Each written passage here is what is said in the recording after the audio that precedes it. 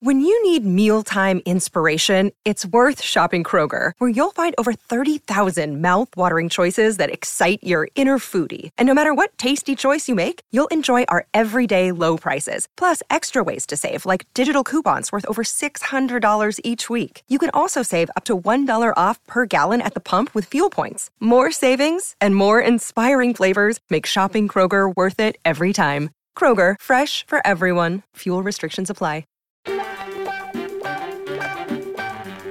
Yo, what up? Welcome to another episode of the Oakland Warriors podcast. I'm Patrick, flying solo. So your Warriors are now 5-1 and 4-0 on the road. I've talked about this in the early season. Players and Steve Kerr, they've talked about it, but just looking at how this team is now versus last year, I mean, hey, said it's night and day in terms of the vibe, and they're back to being that franchise, that Warriors tight-knitted team that just goes out and wins, right? Like, I know Steve Kerr doesn't want to talk about last season so much, but it got brought up after the Kings game. And I just got to say that if you've listened to me talk on this podcast before, you know that I love what Draymond has done over the years on the court and whatnot, but his way of addressing last season's punch and the chemistry and saying that it sucked and he didn't like coming into work. I mean, you know, that's understandable, but the reality is, like, he brought that on himself. And for folks who say Jordan Poole crossed the line, it's like, oh, come on, man. You know, I personally don't know what he said. If you know what he said and have it verified,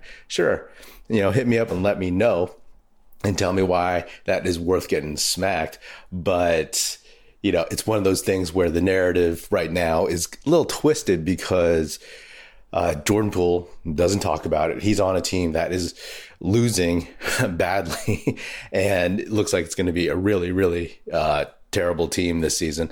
And Draymond's on, again, a winning team, marquee team, and he is the one that is shaping all this stuff. So I don't hate Draymond. I'm disappointed in last year. I am getting past as a fan, right? Last season was so just brutal, kind of traumatic that you just want to like get away from it. And watching Draymond on the court, helping this team win, that is why we love him and watch him play between the lines.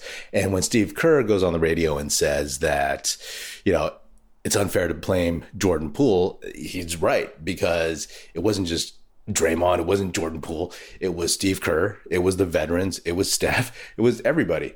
And I'm not saying that they directly did anything to blow up chemistry, but hey, you know, not holding Draymond accountable and enabling him because they wanted him to be there for ring night, to get ring number 4. Steve Kerr gaslighting everybody all season and not really letting people know, I guess rightfully so. He didn't want to create too many distractions, but you know, that the punch, saying that the punch didn't affect anything until the season was over and admitting it, that's something too. So, you know, all this stuff about Draymond saying like it was tough to come work. It wasn't Jordan Poole. He was not the poison in the locker room. Hey, he may have been the poison in terms of falling down after every layup and turning the ball over and playing no defense and taking bad heat check shots and, you know, dancing around when he should be focusing on staying in front of his man. That is what Jordan Poole's flaws were last season. And I'm not here to be a Jordan Poole apologist. I'm not like his biggest fan or anything, but just the way this has all kind of been spun and how people bring up last season and it's like, oh yeah, whatever was bad about last season is gone. But, you know, and that has weird implications. But anyway, because I'm all about accountability in that respect. But this is about basketball. The Warriors, they are 4-0 on the road, and you just love to see that. They had a tough schedule given to them where so many of their early games are on the road, but once you start squirreling those away, building confidence, all that stuff, then you really, really got something, because then you just get more games at home, you get momentum, et cetera, et cetera. And I'm admitting that I wasn't a big fan of the in-season tournament thing, but, you know, give it to Adam Silver. Like, once you create like that competitive environment, I think all of a sudden people will just start buying into it. And that game against the Thunder was super exciting. I mean, the Thunder, they were playing without Shai Gilgeous-Alexander, and that was really, really impressive. Those young guys, what Sam Presti's built over there. I mean, seeing Chet Holmgren finally play in the NBA, that kid's good. that kid is really good. And just every single dude that they've drafted over the last couple of years is a player, and they have good chemistry, and they have so much energy. And it was a stark contrast to watching some of the Warriors' older players. It's like, wow, it almost looks like when you're in college and intramurals and you're seeing like the old grad school heads play against like the young college guys. And it was fun to see the ending where Steph put the layup up and the floater, and Draymond got called for a goaltend, all that stuff. Hey, they waved it off. That's awesome. I always thought that touching the rim in an obvious way is a goaltend.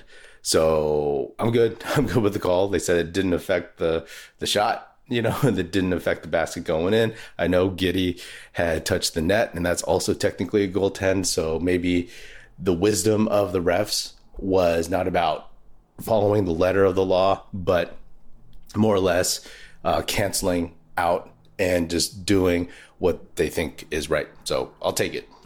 Maybe that's a homer take, but I will accept that. I like what I saw from Jonathan Kuminga in the second half. I like his aggression and all that. And hey, looking at him, what I like watching is that he's developing his game at all three levels. We know he can get to the basket. We know he can get into the post. We're seeing more and more his mid-range game from the elbows and the free throw line.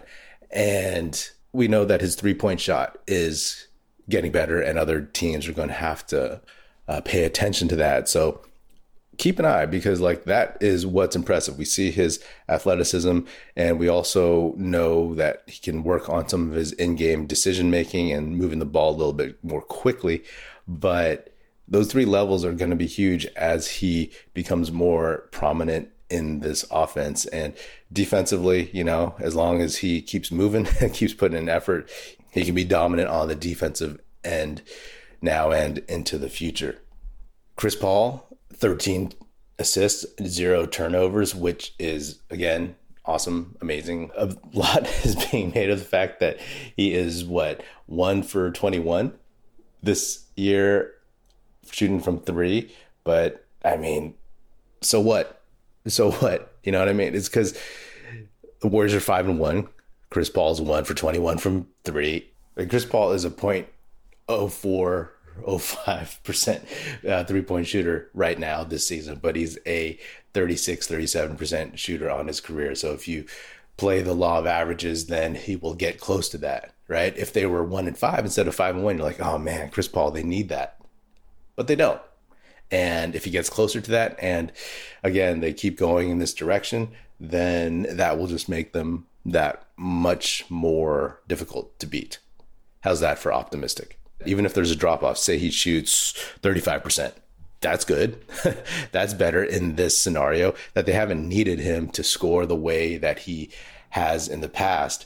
And he's taking care of the ball. If again, the Warriors didn't have Chris Paul, and instead of 13 assists and 0 turnovers, they as a team collectively had 4 assists and 3 turnovers, or 6 assists in his place and, 5 turnovers. Like, they don't win this game.